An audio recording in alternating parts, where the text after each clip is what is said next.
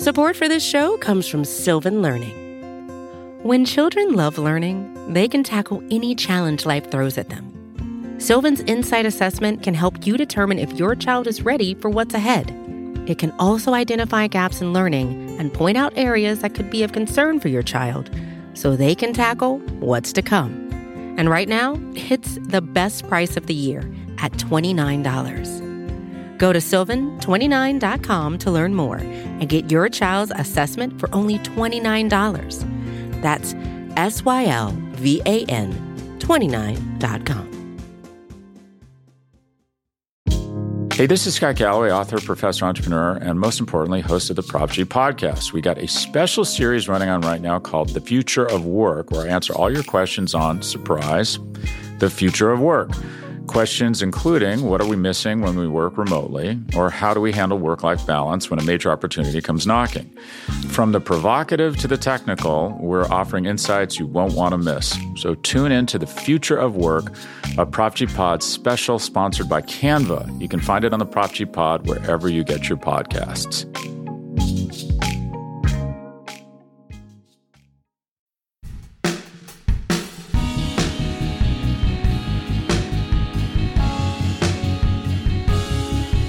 Sometimes I have this thought in my head, and I know it's a line from Brokeback Mountain, but I just keep thinking, like, why can't the U.S. quit Saudi Arabia? Right? It's this way of phrasing it that gets stuck in my head over and over again. But it's also a pressing foreign policy problem in that the Saudi government is one of the more vicious regimes on the list of vicious regimes around the world. They're extremely repressive. Their foreign policy involves a series of atrocities in the region, most notably in Yemen, where their war has cost an untold number of lives, especially civilian lives, given the way that they've conducted it. It's a very difficult state for the United States, given its stated values to be aligned with. And yet somehow the U.S. doesn't really make any moves to get out of this alliance. So today on Worldly, part of the Vox Media podcast network, we're going to talk about the interconnections between the United States and Saudi Arabia and why, despite everything, the U.S. can't seem to quit its very distasteful ally. I'm Zach Beecham, here as always with Jen Williams and Alex Ward. Hey. So which one is Saudi Arabia, Heath Ledger or Jake Gyllenhaal? God, I don't remember well enough to be able to say which is which. Like, it's been a long time since that movie came out. Worldly listeners, just so you know, none of us were prepared for Zach to go that route in the intro, and we're all very excited and surprised to hear that he went the Brokeback Mountain route for U.S. Saudi policy, but we support it. Let's go. It's true. They both started laughing at me partway through. I couldn't tell if I was laughing with or laughing at, so I had to stop talking for. Oh, yes. Okay, good. All right. Also, Worldly listeners, for those of you who might have been too young to remember or are not American and don't follow American pop culture, Brokeback Mountain was a famous love story about two cowboys played by Heath Ledger and Jake Gyllenhaal. So, movie was a real cultural touchstone quite a few years ago, and apparently I can't seem to quit Brokeback Mountain references either. But look, this is a really exciting episode because in the second half, Jen has an interview with Senator Chris Murphy, who's one of the leading thinkers on foreign policy in Congress. That may sound like damning with faint praise, but Senator Murphy has really been out front on a lot of this stuff, and in particular has been a vocal critic of the U.S.-Saudi relationship. And in that second half, Senator Murphy talks about his plan for reorienting and revising the U.S.-Saudi relationship. So stick around for that. But first, we're going to give you a little bit of grounding. All right, and Alex, maybe why don't you start talking a little bit about why it is that the United States got tangled up with Saudi Arabia in the first place? Sure. I mean, really since 1945, the U.S. and Saudi Arabia have had a kind of bargain, which was Saudi Arabia would provide the U.S. with pretty cheap oil to run its economy, and the U.S. would provide weapons and protection and economic stimulus. And over time, this grew into sort of a oil for security partnership. Again, we would provide weapons and they would help us, fight against terrorists and counter Iran and all that. And we would take the oil. However, that has changed a bit in recent years because now, as we've talked about on previous episodes, the U.S. is now a major energy producer. And so that has lessened in terms of the oil for security trade, let's say, that is no longer as big an issue now. However, when you talk to people in any administration or Republican or Democrat, they'll say, look, the Saudis for despite being, unsavory characters on many issues, they are still very helpful in many areas, including, again, buying our weapons. That gives a lot of money, countering Iran, trying to stabilize certain parts of the Middle East, whether that be, sending money to make northeastern Syria a bit better, in Lebanon and elsewhere. And then, of course, they just give money to the American economy in general. And so, again, despite the Washington and Riyadh having tons of problems over the years, lest we forget that a lot of the 9/11 hijackers were from Saudi Arabia, causing strife in the relationship. At the end of the day, the U.S. has found that Saudi, on the whole, has been better than not as a partner because of all these other interests that the U.S. is pursuing, economic and security-wise. I don't know. Maybe I'm the resident Saudi hawk. Maybe the only thing I'll be the resident hawk on this show. But it really strikes me, and I guess I tipped my hand earlier in the intro, right, that a lot of the U.S.-Saudi relationship has outlived its original rationales, right? Like, part of the early argument was that you need oil supplies from Saudi Arabia. Well, that's not really nearly as important given the way that the energy economy works and the fact that the U.S. now is such a big oil producer domestically and given the shift to renewable energies, right? So that's not as important, right? Obviously, the Cold War origins of needing, somebody to counter Soviet influence no longer apply. And so the argument is basically the U.S., without its close ties to Saudi Arabia, it leaves a regional vacuum that allows for Iran and other foreign powers to have more influence in the region, except does that justify the level of closeness we have with Saudi Arabia given the costs of the alliance? And I mean just both reputationally and human, right? Like, a lot of people have died in the Yemen war. Saudi Arabia assassinated a U.S. resident, Jamal Khashoggi, who is a columnist for the Washington Post. The Biden administration announced, even after declassifying intelligence that was unequivocal, that Saudi Arabia's crown prince, Mohammed bin Salman, was responsible for this. It didn't do anything directly, right? It said they were not going to impose punishments on MBS specifically in retaliation for this. It just seems like we're letting the Saudis get away with truly atrocious behavior on the basis of, I think, somewhat questionable assumptions about why we need Saudi Arabia today. Yeah, I want to push back a little bit on the argument that it's about, U.S. maintaining U.S. access to Saudi oil and to Gulf oil more broadly. I would actually argue it's a little bit more nuanced than that. It's not as much just making sure that the U.S. in particular has access to this oil. It's also very much historically been about denying access to others, in particular the Soviet Union for a long time. And now, very much Iran, and making sure that Iran isn't able to kind of dominate the oil kind of market in the region. In particular, the sanctions on Iran that are related both to human rights and to the nuclear program very much have, hampered Iran's ability to be a significant player in the oil industry in the way that it could, given its reserves. And so I think, it's a little bit facile, I think, to just say that it's about U.S. oil, and that the other side of that, which is that, well, now that we are a huge shale oil producer, et cetera, that we don't need that. I think that calculation hasn't actually changed in the sense that, the kind of calculation of denying kind of influence, denying, other kind of adversarial countries access there. I think that's very much still in play. The terrorism argument, I think, is a little bit complicated too. Alex, you rightly said that today the U.S.-Saudi relationship is about countering terrorism, but it very much is because of 9/11 that is the case, that we see Saudi in any way, shape, or form as a partner in terrorism when they were, one of the largest, exporters of the extremist kind of Wahhabist ideology that motivated the 9/11 hijackers and Al-Qaeda and to some degree ISIS. And so, I think that relationship has certainly changed. But it's also just, logistics, right? We needed to be friends with Saudi to be able to operate in the region for things like the Iraq War, for things like the Gulf War. So I think it's a lot more complicated than that. I think, Saudi is very strategically located in the region.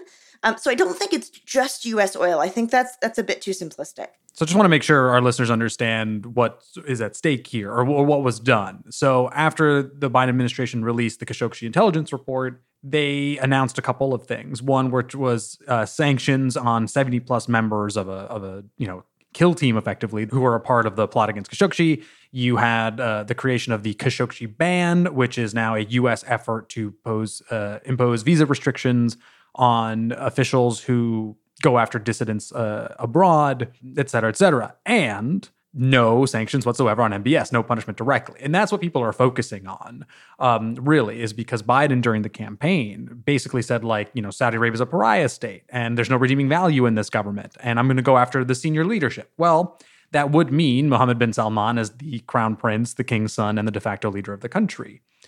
So this is what people are angry about, is that MBS himself seemed to have skirted, any repercussion.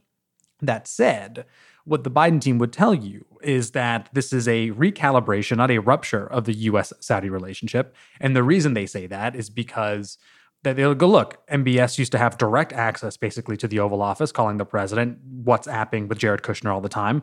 That is no longer the case. Right now, MBS's direct American counterpart is Secretary of Defense Lloyd Austin, because MBS is a defense minister. They have said that basically there's no special relationship now between the U.S. and Saudi. It's just sort of like another country that's out there. We have frozen weapons, right? Weapon sales, a decent amount of weapon sales to Saudi Arabia.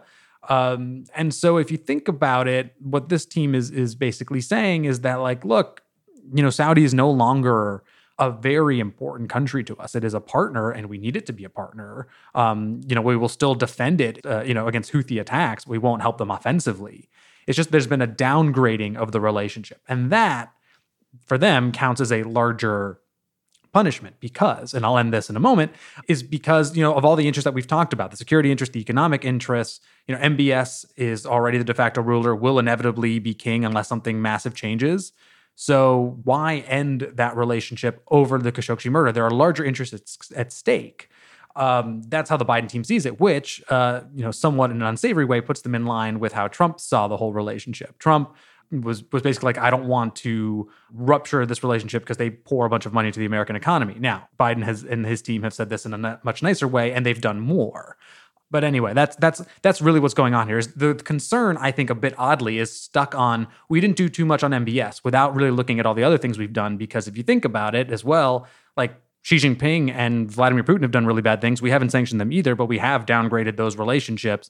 And people don't really seem like all worked up about, well, why haven't we attacked them personally? So I will say, in the defense, and in no way do I mean to defend MBS or the Saudi regime, which are you do not, under any circumstances, got to hand it to them. Exactly, just atrocious when it comes to human rights and all sorts of things. But sanctioning MBS, the fact that he literally is the defense minister and that we have U.S. troops in Saudi Arabia would just logistically cause major headaches.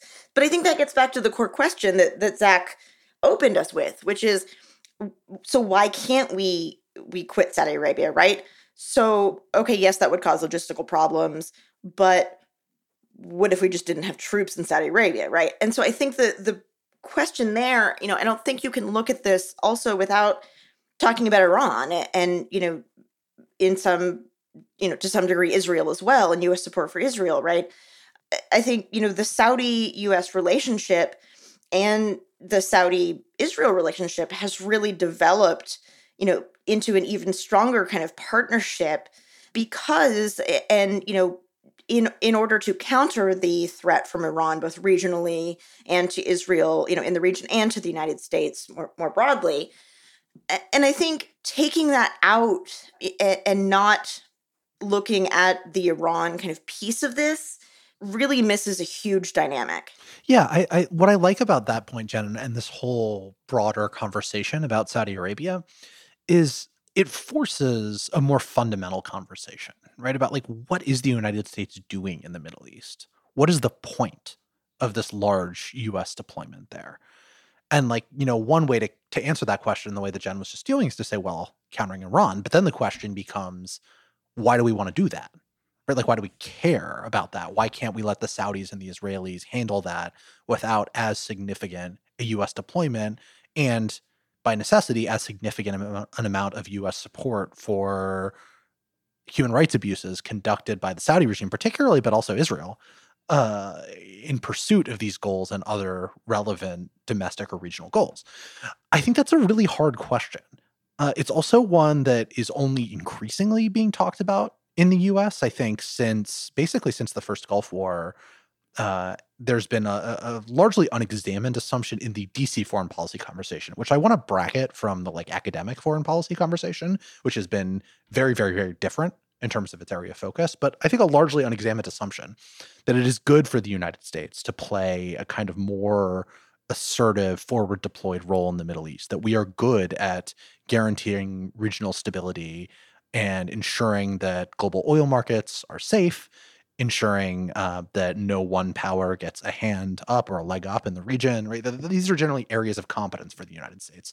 But since the Iraq War, there's been a lot of evidence that the United States, at least through active involvement and management to the degree that it's done in the Middle East, has made things worse rather than better. And so you get an argument that maybe, regional balancing could happen on its own without such a close U.S. relationship with an unsavory government like the Saudis. I'm not saying I agree with this fully. I agree with it in part, I guess. I think people who advocate this view, restrainers, often is like sort of the term in Washington right now, often go way too far in terms of like what like sort of rosy assumptions about what would happen in the absence of U.S. involvement. But the fundamental criticism, I think, is worth making. Like, why are we taking sides in the Saudi-Iranian dispute? What is the purpose of doing that? Well, to some degree, I would say part of that is Iran's fault, in the sense that death to America is literally one of the raison d'etres of the Iranian regime. That tends to bring you into the conflict when they are literally saying death to America. At the same time, the U.S.-Israel relationship, again, Iran is very much interested in undoing the state of Israel and has very actively created militia groups in the region, specifically Hezbollah, that has fought literal wars with Israel. So I think it's not exactly just theoretical. Like, why do we not like Iran? Like, well, Iran super doesn't like us, first of all. And, has done some pretty provocative things towards the United States. To be fair, we have done some pretty provocative things to them as well, such as overthrowing a democratically elected leader at one point. But, I think more generally, again, you can't look at Saudi without looking at Iran, and you can't look at Iran without looking at Israel. And so I think, trying to take the Saudi relationship quad the United States as a kind of unitary entity here is problematic, because, it overlooks a lot of the history, right, of going back, like you said, to the Gulf War, going back to the Iraq War, right? There's a lot of, important kind of interest there. And specifically, with Iran, the U.S. also has a vested interest in non-proliferation and trying to prevent Iran from getting a nuclear weapon. And the reason, if not the only reason, that the U.S. ended up supporting Saudi's war in Yemen was to get them on side and stop vocally complaining about the Iran deal. So again, I think there are vested U.S. interests in the region, and having Saudi Arabia, on our side, if you want to put it that way, for some of these things has proven to be strategically useful. Now, morally, yes, reprehensible, absolutely. But I think the strategic calculation has been pretty clear. Yeah, I mean, I will dedicate this next section using another Brokeback Mountain line, which is, if you can't fix it, Jack, you got to stand it. I find the restraining argument fascinating in the sense that, like, they want out of the Middle East. They don't want American engagement. But if you want to pursue any U.S. interest in the Middle East, you kind of need Saudi Arabia. And right, as we've been describing, if you want to counter Iran, if you want to keep Israel safe, if you want to have some troops in the region, not many, but if you're looking for American interest to be advanced, take Saudi Arabia out of the equation. What do you have left?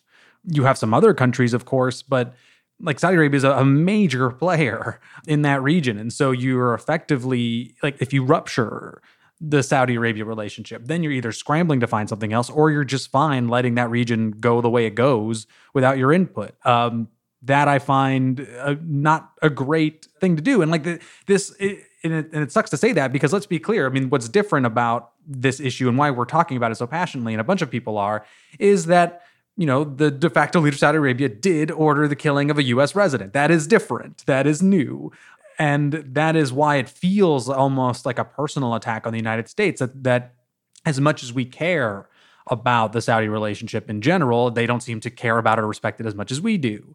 But again, you have to make that calculation in your head. These are the tough, horrible choices in foreign policy. You know, do you forego or weaken your ability to obtain interests, many of which are economic and security in the Middle East, over Khashoggi's murder? And it's unsavory and it sucks to say, but you're probably not. And I would imagine most administrations, Republican or Democrat, feel that same way. And clearly the Biden team made that assessment after reviewing what the Trump team had thought. Yeah, I mean, that is true if you assume that like active U.S. deployment in the region and like close involvement with Saudi Arabia is the best way to safeguard American interests in the way that you're describing them.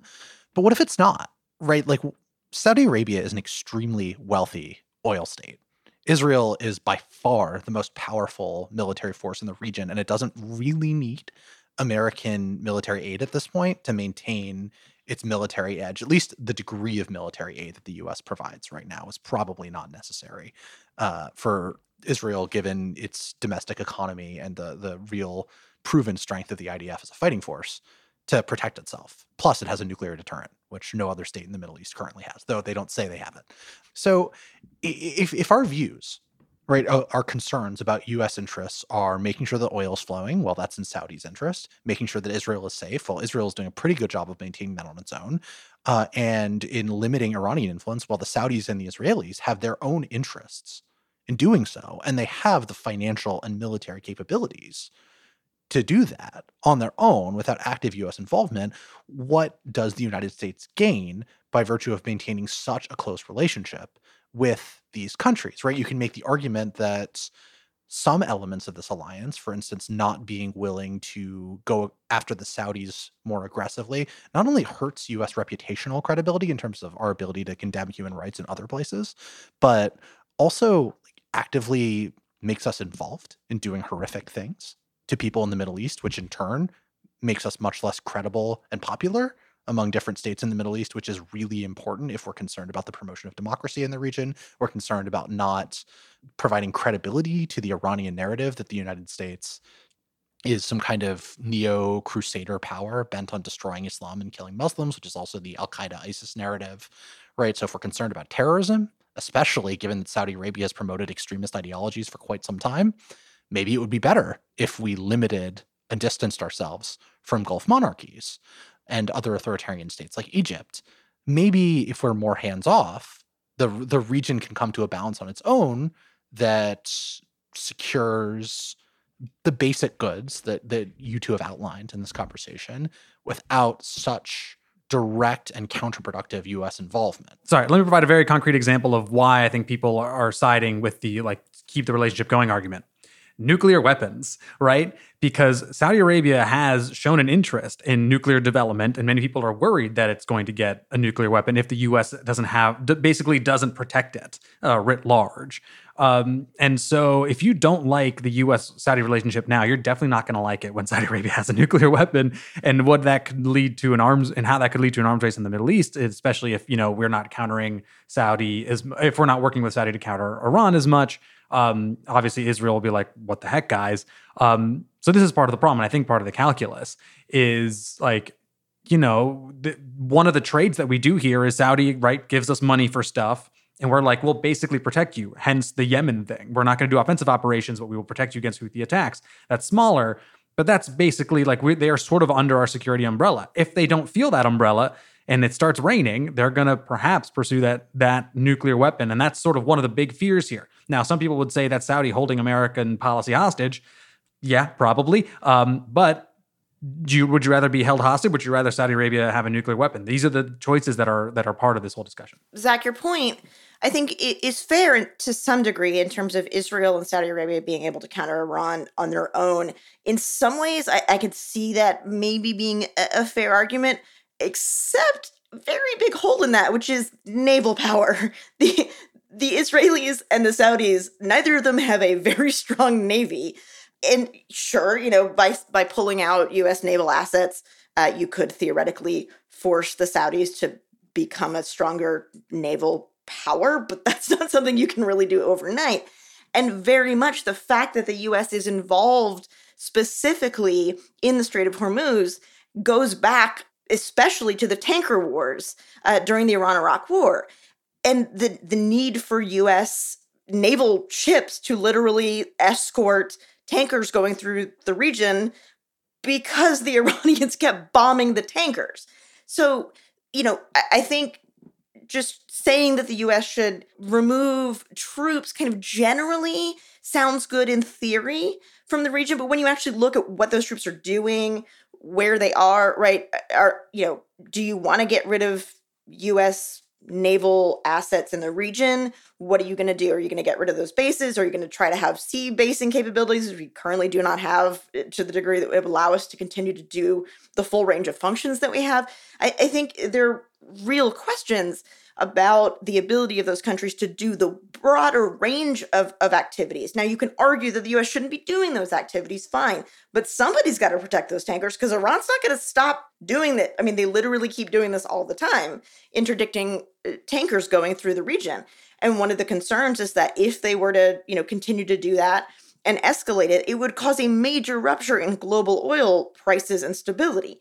And so somebody needs to be the guarantor there. Saudi's naval capabilities are not going to do it. The Chinese are developing naval bases, a naval base in Djibouti nearby, but they're not in any way, shape, or form currently capable of playing that role to the degree the U.S. is. So I think you're not going to see the Israelis and the Saudis really stepping up their game.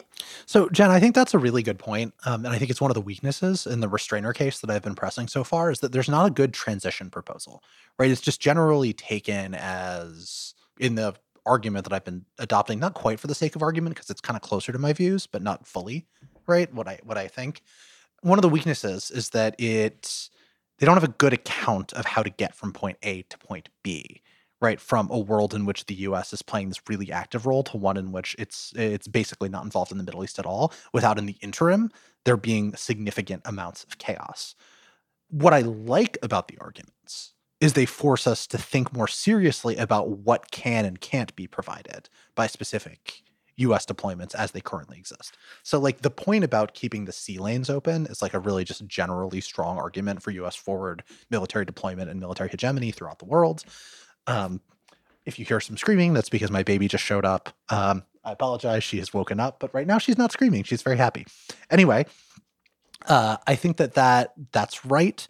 There's a question of recalibrating, right? Of whether the degree to which we have aligned ourselves with the Saudi quest to deal with Iranian forward deployments throughout the region is beneficial. Yemen is, to me, the sort of paradigmatic case, right? Like we maybe could have just dealt with the Saudis whining about the Iranian nuclear deal without having to help them murder thousands of people, which is essentially what the United States has done there. I think it's probably the case that the U.S. turned a blind eye to some of their activities in Syria that ended up aiding extremist groups in that region, partially because of the tightness of the U.S. alliance. And more broadly, Iran isn't just saying death to America in a vacuum, right? They're not just like, we hate the United States because we hate the United States, right? It's that the more aggressively the U.S. acts and treats Iran as its enemy, going back to the toppling of Mossadegh, right? Which you can debate the extent to which the U.S. was involved in this coup in the 50s in Iran and the extent to which U.S. action was responsible for Mossadegh's toppling. But there's a long history there that leads to this being popular. And if the U.S. soft pedals or backpedals from its hostility towards Iran and its tightness with Iran's regional enemies, it's possible the Iranians might be less angry at the United States. It is a difficult question, and I'm not convinced that the Biden administration's rebalancing approach goes nearly far enough from where we've been in the past. It might not go far enough, but it's gone further than most administrations have. I mean, again, let's be clear. The end of support for Yemen operations, the freezing of weapons, the downgrading of a crown prince's general standing, or at least standing over the last 4 years in the U.S., the sanctioning of some pretty high-level folks in the country, not the most high-level folks, but some. That's pretty harsh for U.S.-Saudi relations in history. And I think perhaps one more thing I think there's going to be a norm change. It used to be that the U.S. really only criticized Saudi's internal politics on sort of two issues. One was Wahhabism bad, stop teaching that and exporting that, and let women drive. And that was kind of the extent of our human rights discussions. And now you're seeing at least this administration, and allowing a bunch of other Democrats and some Republicans being like, you guys are bad on a lot of stuff. And it used to be that was sort of taboo to say because we were worried about, would Saudi Arabia not want to be our friends anymore? And if that norm has gone away, if it is becoming at least more acceptable to criticize internal Saudi society and politicking, then it becomes a more normal relationship. Then it's like, okay, well, on the stuff where our interests align, we will work together, and there's a lot of areas where interests align. But on the human rights stuff, we're going to call you out. And again, we've done that in general, but it's more forceful now. And that, I think, is a decent change and one that I hope continues. But I still think that and I think it's completely fair to say the recalibration of the Biden administration hasn't gone far enough. That is totally fair. But there has been a recalibration. And I defy anyone to find me another administration since 1945, especially, who has downgraded the relationship as much.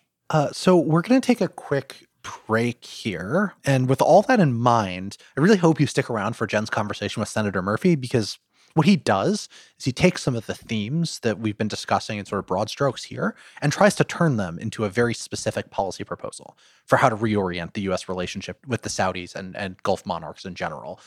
It shows how tricky and difficult managing a transition away from Saudi Arabia might be in practice, but also makes a forceful case for why it's worthwhile. Take a listen after the break. Support for this show comes from Sylvan Learning. As a parent, you want your child to have every opportunity, but giving them the tools they need to tackle every challenge, that takes a team. Now more than ever, educational support tailored exactly to what your child needs can make all the difference. That's why parents have trusted Sylvan Learning for 45 years as the ultimate teammate in their child's educational journey, instilling in them a love for learning and a passion for reaching the next level. And Sylvan's Insight Assessment can identify gaps in learning and areas that could be of concern for your child.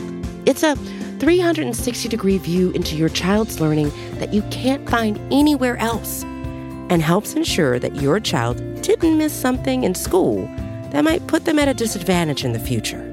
And right now, it's the best price of the year at $29. Go to sylvan29.com to learn more and get your child's assessment for only $29. That's SYLVAN 29.com.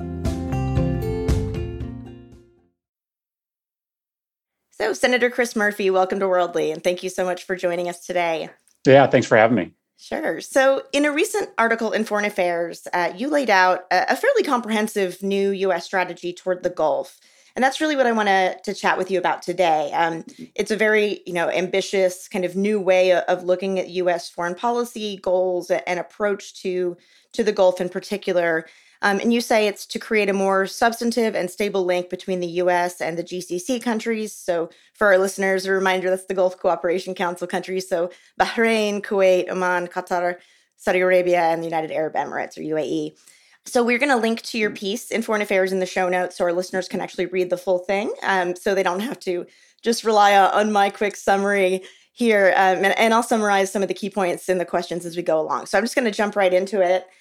So you argue that the first step in this new strategy should be for the U.S. to disengage from what you say the GCC proxy wars with Iran.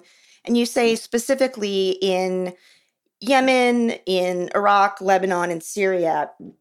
So I kind of wanted to dig into that a little bit because when we look at it a little closer, Yemen in particular is really kind of one of the places where the U.S. was actually involved in supporting specifically a GCC proxy war with Iran. But, there's no proxy war in Lebanon that U.S. forces are engaged in. The U.S. troop presence in Iraq is mostly meant to counter ISIS. That's the counter ISIS mission. Same thing with Syria. And the Biden administration has just now ended offensive support for the Saudi-led war in Yemen. So I wanted to get your thoughts kind of on where you actually see the problematic U.S. involvement in proxy wars today, right now, and kind of going forward. Sure. Well, listen, I make the argument in this piece that we've got to right-size the relationship for today. Back in the 1970s and 1980s, the United States was essentially running on oil that came from the Gulf. That is simply not the case today. We import less oil today than we create domestically, and of the oil that we import, a really small share of that comes from the Gulf. And so we created the security guarantee for Gulf countries 40 years ago, when if the Gulf was under attack, then the U.S. economy would go into lockdown. That just isn't the case today. We import more oil from Mexico than we import from Saudi Arabia. And so I think it's important to understand that context when I make the argument that we don't need to be as engaged in these proxy wars.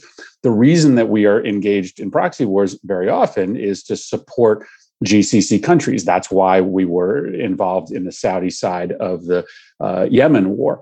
And so the proxy wars I'm talking about are both hot wars and cold wars. The hot wars are Yemen and Syria, and to an extent, Libya, which is not sort of the same proxy war, Iran against the Sunni nations. In Libya, it's much more confusing. And an example of a cold war would be either Lebanon or Iraq, which is both hot and cold at times. And to me, it just doesn't matter as much as people would think to the United States, whether one side or the other ultimately wins the contest for regional hegemony in the Middle East, the Turks or the Saudis or the Iranians. I'm not saying it doesn't matter. It just doesn't matter as much as it did 40 years ago.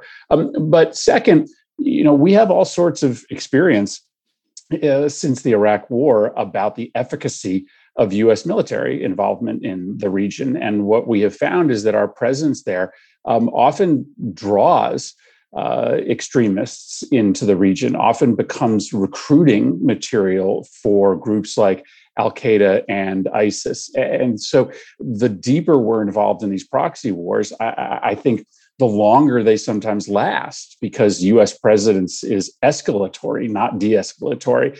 And again, I'm just not sure that we have the interests we used to have when it comes to, whether the Saudis or the Iranians win. Sure. So, and in particular, when it comes to Syria and Iraq, as I said, a lot of that is mostly just focused on the counter ISIS mission. Is that something that you still think the U.S. should be actively engaged in, or do you think that the Biden administration or future administrations, do you think we should pull back on that in particular, or reduce troop levels? How do you see that kind of conflict? Well, listen, I think we still have to be involved in the fight against ISIS. And part of my argument is that we should get out of Yemen because ISIS has been getting stronger over the years as the Yemen civil war has persisted. And so I think there are actions we're taking in the region that is frankly expanding the efforts of ISIS or aiding their recruitment efforts. I think inside Syria, our actions by and large extended that civil war, which again gave operating space to ISIS. So I think if we are taking the fight directly to ISIS, I think that's a worthy endeavor. I don't think it's actually presently authorized by Congress. So I don't think the administration can pursue those efforts without coming to Congress and getting an updated war authorization. It's all the other fights that we've been involved in against Bashar al-Assad, against the Houthis, that I don't believe are in U.S. national security interests. I don't believe are authorized by Congress. And I would argue that the Biden administration should look to end. Got it. So another one of the planks of your strategy, you say that U.S. should basically stop selling offensive weapons and military equipment to the GCC countries. Though you do say for sure that we should continue and perhaps increase selling defensive capabilities, defensive weapons to those countries. And I know you've addressed this in the piece briefly. And I saw you speak recently on this argument at one of the think tank events. I'm not sure which one. I don't remember, unfortunately.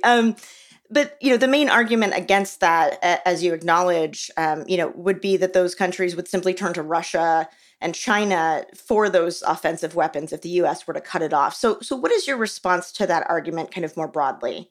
Well, first of all, I am comfortable selling defensive weapons to our allies, but only under certain circumstances. I just don't think we should be in the business of selling major offensive systems to countries like Saudi Arabia and UAE that are actively using them in theaters that where hostilities don't accrue to the benefit of the United States, or transferring those weapons to really bad actors. UAE, for instance, has a history of sending both offensive and defensive weapons into Libya and to very dangerous extremist militias inside Yemen. But to the extent that I am comfortable down the road sending defensive systems, I do think that we have to understand that this is a bit of a red herring, that if we're not in the business of selling offensive weapons, the Chinese or the Russians will fill the void. First of all, there's no substitute for the capability of U.S. systems, and it would be a massive project for any of our Gulf partners to essentially reorient their defensive posture or their offensive posture so as to integrate Russian systems. Russian systems aren't as good, and it would be wildly expensive to bring them in. Second, Russia's going to be a tooth and nail competitor to the Gulf as oil revenues continue to decline, and all of a sudden, the Russians and the Gulf nations are scrambling to try to gather up as big a share of the declining world oil market as they can. I don't know that you want to be in business with your primary economic competitor when it comes to your own nation's security. And the Chinese, they are just not interested in getting involved in security guarantees in the Middle East. Maybe they will be 30 or 40 years from now, but right now they want to be economic partners. The Chinese Navy is not coming to the defense of Saudi Arabia anytime soon. So I just don't think any of those countries are going to get the kind of security partnership offers from the Chinese that some of the sky will fall folks suggest if the United States pulls back. So my case here is that we can afford to drive a harder bargain. Even when it comes to defensive weapons, because I just don't believe these countries are going to say, hey, we're not going to make civil, domestic, political reforms because we're very comfortable with weaning ourselves off of U.S. security assistance and turning to Russia. I just don't think that's going to happen. Sure. So I want to push back a little bit on the Russia part in particular, but a bit on China too. So first of all, to be fair, Russia's defense industry is, one tech-intensive sector where the country actually holds an international leadership position. Russian weaponry is actually relatively inexpensive, especially compared to U.S. weapon systems. It's often actually more robust than a lot of its U.S. counterparts in specific sectors.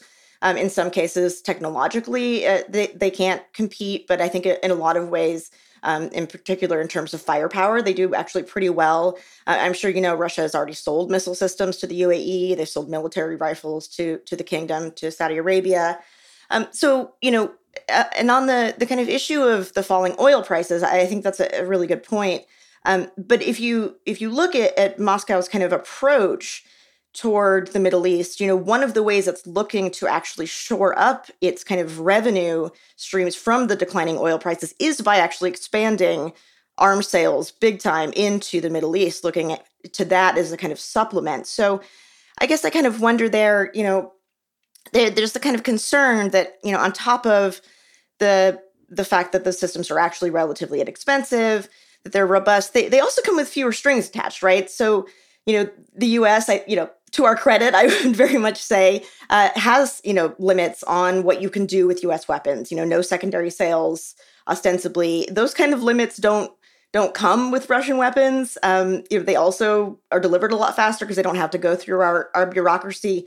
So I kind of, I feel like maybe dismissing Russia is a little unfair, given that they are very much, actively trying to expand in that market. And also, if you look at it, our influence, U.S. influence and pressure is one of the few reasons that the Saudis and the Emiratis in particular haven't actually gone further with purchasing Russian weapon systems. So, I mean, two responses. One, I don't doubt that the Russians have an interest in selling more weapons into the region.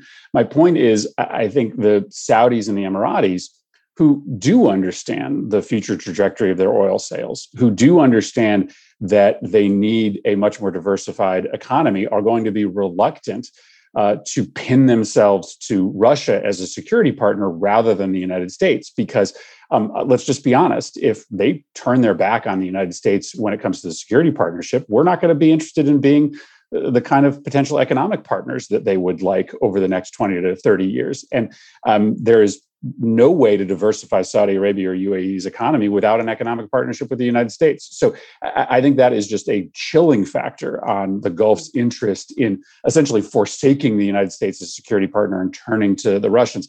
And second, you are right that we put these conditions on our weapons sales, conditions that have been regularly violated by the Saudis and the Emiratis. Fair enough. The question is, do you want to be in business with a partner who uses your weapons to bomb school buses inside Yemen, or in the case of the Emiratis, openly transfers the weapons and the vehicles you give them to Salafist-aligned militias inside Yemen? So conditions are great when your partners, abide by them, but when they don't, I think there's a question as to whether you are just better off letting them go and buying their weapons from somebody else.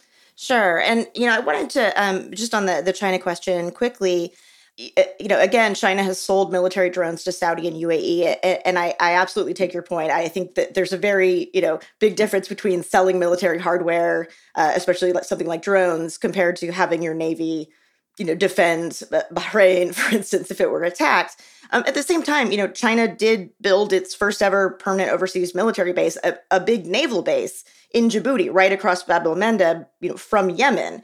And they have actually participated very much in, if not security guarantees, but in definitely in, security support systems for tankers and those kinds of missions, in particular in the Strait. And so, I guess I kind of wonder, is there a concern there in terms of strategic competition with China? The fact that, that base can potentially house up to 10,000 Chinese troops.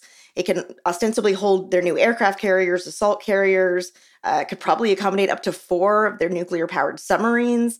Is that a concern at all when it comes to the broader U.S. competition with China in the region? The fact that they are rapidly expanding, including during the COVID pandemic, they haven't stopped work on the base. Is that a concern at all for you? Well, it's a concern. I just, and again, I'm admitting that it is not implausible that at some point down the line, the Chinese are interested in getting involved with the Gulf at the level we are today. I just don't think in the foreseeable future they're going to be able to offer any of the kinds of security guarantees, implicit or explicit, that we do. Listen, there's a broader question to ask here as the United States becomes less and less reliant on oil from the Gulf, and the Gulf becomes more and more of a supplier of energy to China. That's the reality right now, right? Is that right now China is the primary customer of the Gulf, not the United States. We were involved in a security guarantee in the Gulf for decades because of our oil partnership. So, query whether or not the Chinese should be more responsible for maintaining security in the Gulf rather than the United States if the product there matters more to them than to us.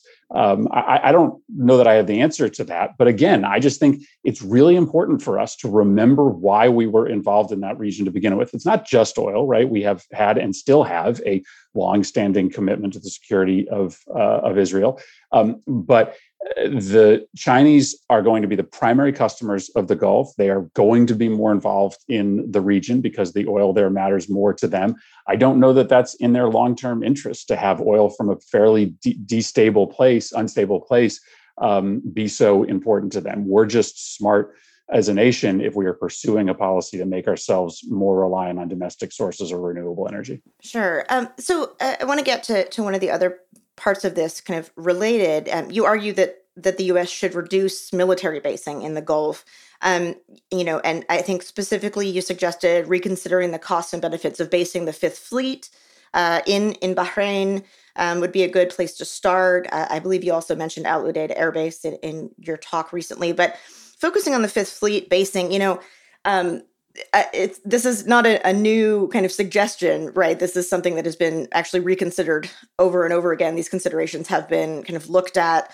Every time the U.S. has come to the conclusion, and analysts independently as well, that the benefits actually vastly outweigh the cost, that relocating the Fifth Fleet would be a massive logistical nightmare, first of all, and would actually end up costing tens of billions of dollars and would essentially just leave the U.S. stuck trying to replicate that base somewhere else in the region and starting to kind of rebuild it all over again, from scratch. Of course, it would also, I'm sure make Iran incredibly happy to have the U.S. evacuating or leaving from Bahrain. Iran, for listeners, Iran has had territorial claims to Bahrain since the British occupied it in the early 1800s. And going back to the kind of security issue of our allies, moving the Fifth Fleet, moving our naval CENTCOM base from Bahrain would also potentially undermine the actual commitment that you're saying to our GCC allies, in the sense that we would literally have to, remove the Patriot missile batteries that actually protect Bahrain and to some degree Saudi Arabia. So I guess my question here, given all of those very real costs, what are the benefits that you actually see from reconsidering and relocating the U.S. Fifth Fleet? Well, in the piece, I certainly preview that the first thing you should consider is the Fifth Fleet, but I would likely make the argument that that's the beginning, not the end. I think that we need to just have a tough conversation about our military footprint in the region, and whether that footprint is more trouble than it's worth. Yes, it is always expensive in the short run to move troops, but we have been talking in Washington for now a decade about the need to spend more time focusing on Asia or the Africa or the Western Hemisphere and less time focusing on the Middle East. Part of the reason that we focus on the Middle East is because that's where our troops are. And so if you begin a process of demilitarizing the U.S. presence in the Gulf, I would suggest that you are going to actually move assets permanently out of that region to other regions, places that are more important to the United States today. So in the long run, I think it's part of what allows Washington to be able to sort of reorient our priorities towards other places. Second, I think there is tremendous downside to continuing to have this kind of presence there. Our troops throughout the region are sitting ducks. As we speak today, we are talking once again about another rocket attack on U.S. troops in Iraq. We have been talking over the past few years about the Russians targeting U.S. troops in Afghanistan. When we have so many troops deployed to dangerous places without adequate protection, they become targets, and those attacks on our troops drag us into these retaliatory cycles that are not good for anybody. In addition, our troops end up being, as I mentioned before, recruitment fodder for extremist groups. And they force us often to look the other way when it comes to the brutal treatment of regimes against their own people. Bahrain is a perfect example, right? Bahrain, over the past 5 years, their human rights record has gotten worse, not better, with respect to their treatment of the Shia population. And if we really want to rebrand the United States in the world, if we want to be able to recover from the last 4 years of Donald Trump and be a leader again when it comes to human rights and democracy promotion, then we shouldn't be so wedded, so embedded with these brutal anti-democratic regimes in the region. And I'm telling you, that's what happens when we have troops inside Qatar, inside Bahrain, inside Kuwait, inside, we have troops in Lebanon, we have troops all throughout the region. We often are forced to look the other way when it comes to the bad things that those governments do. So for that reason alone, I think it's important for us to reorient. And as I mentioned in the piece, We just shouldn't buy the foreign policy consensus in Washington that we need all these troops to protect our interests. Almost all of these bases and our troop number and our troop level numbers are post 9/11 creations. We didn't have this footprint in the Middle East in the 1980s or the 1990s, and we pretty adequately protected our interests there without these bases. Sure. Well, I mean, to be fair, in the 1980s, Iraq in particular helped counter Iran in the region. So to be fair, we kind of, I guess, bear a little bit of responsibility for the fact that we removed that. But Jennifer, to press back for a second, I mean, I also am making the point in this piece, we should right-size our worry about Iranian influence in the region, right? Iran is our adversary. Right, we should be interested in trying to reduce their influence in the region, but often our troops inside the region and our military activity in the region has done exactly the opposite of our stated policy. Right, it's our troops in Syria and our military involvement in Syria that has lengthened that civil war and has ultimately made Bashar al-Assad more reliant on Iranian support. It was the Iraq War itself that allowed Iran to essentially enter Iraq and grow their influence. So, again, it's our long history of military involvement in the region, I would argue, and others would argue the opposite side, that has actually expanded Iran's influence. I just don't think there's a lot of evidence to suggest that this massive surge of U.S. military presence in the Middle East over the last 20 years has resulted in Iran being weakened. In fact, I would make the argument to the opposite. Sure. Last question. I know you have to go. You're a very busy man. So, if I'm sitting in Riyadh or Manama or any of the kind of Arab Gulf capitals, or honestly, if I'm sitting in Tehran, a lot of this huge kind of rethink of U.S. military presence in the Gulf in particular, and some of these strategic bases that have actually done a pretty good job, particularly in Bahrain, of keeping Iran from trying to literally attack Bahrain and Saudi directly. All of this kind of pulling back of offensive arms, pushing the Saudis and the other Gulf countries, on human rights issues. All of this, if I'm in these capitals, looks a lot like a big Iranian wish list, right? These are all things that Iran would really very much like for the U.S. to do. They have long wanted the U.S. out of Bahrain. They have long wanted the U.S. to pull back its security guarantees. So I guess my question finally here is, what is your answer for that? If you're addressing these countries, how does giving Iran a whole kind of wish list of all the things that it very much would like to see, and, on top of trying to re-enter the Iran deal, which would end up lifting a lot of U.S. sanctions on the country, how does that help our allies feel more secure? How does that promote stability in the region? I mean, what do you say to the argument that looks very much like what Iran would very much like the United States to do? Yeah, my responsibility is U.S. security. My responsibility is not Saudi security. My responsibility is not Emirati security.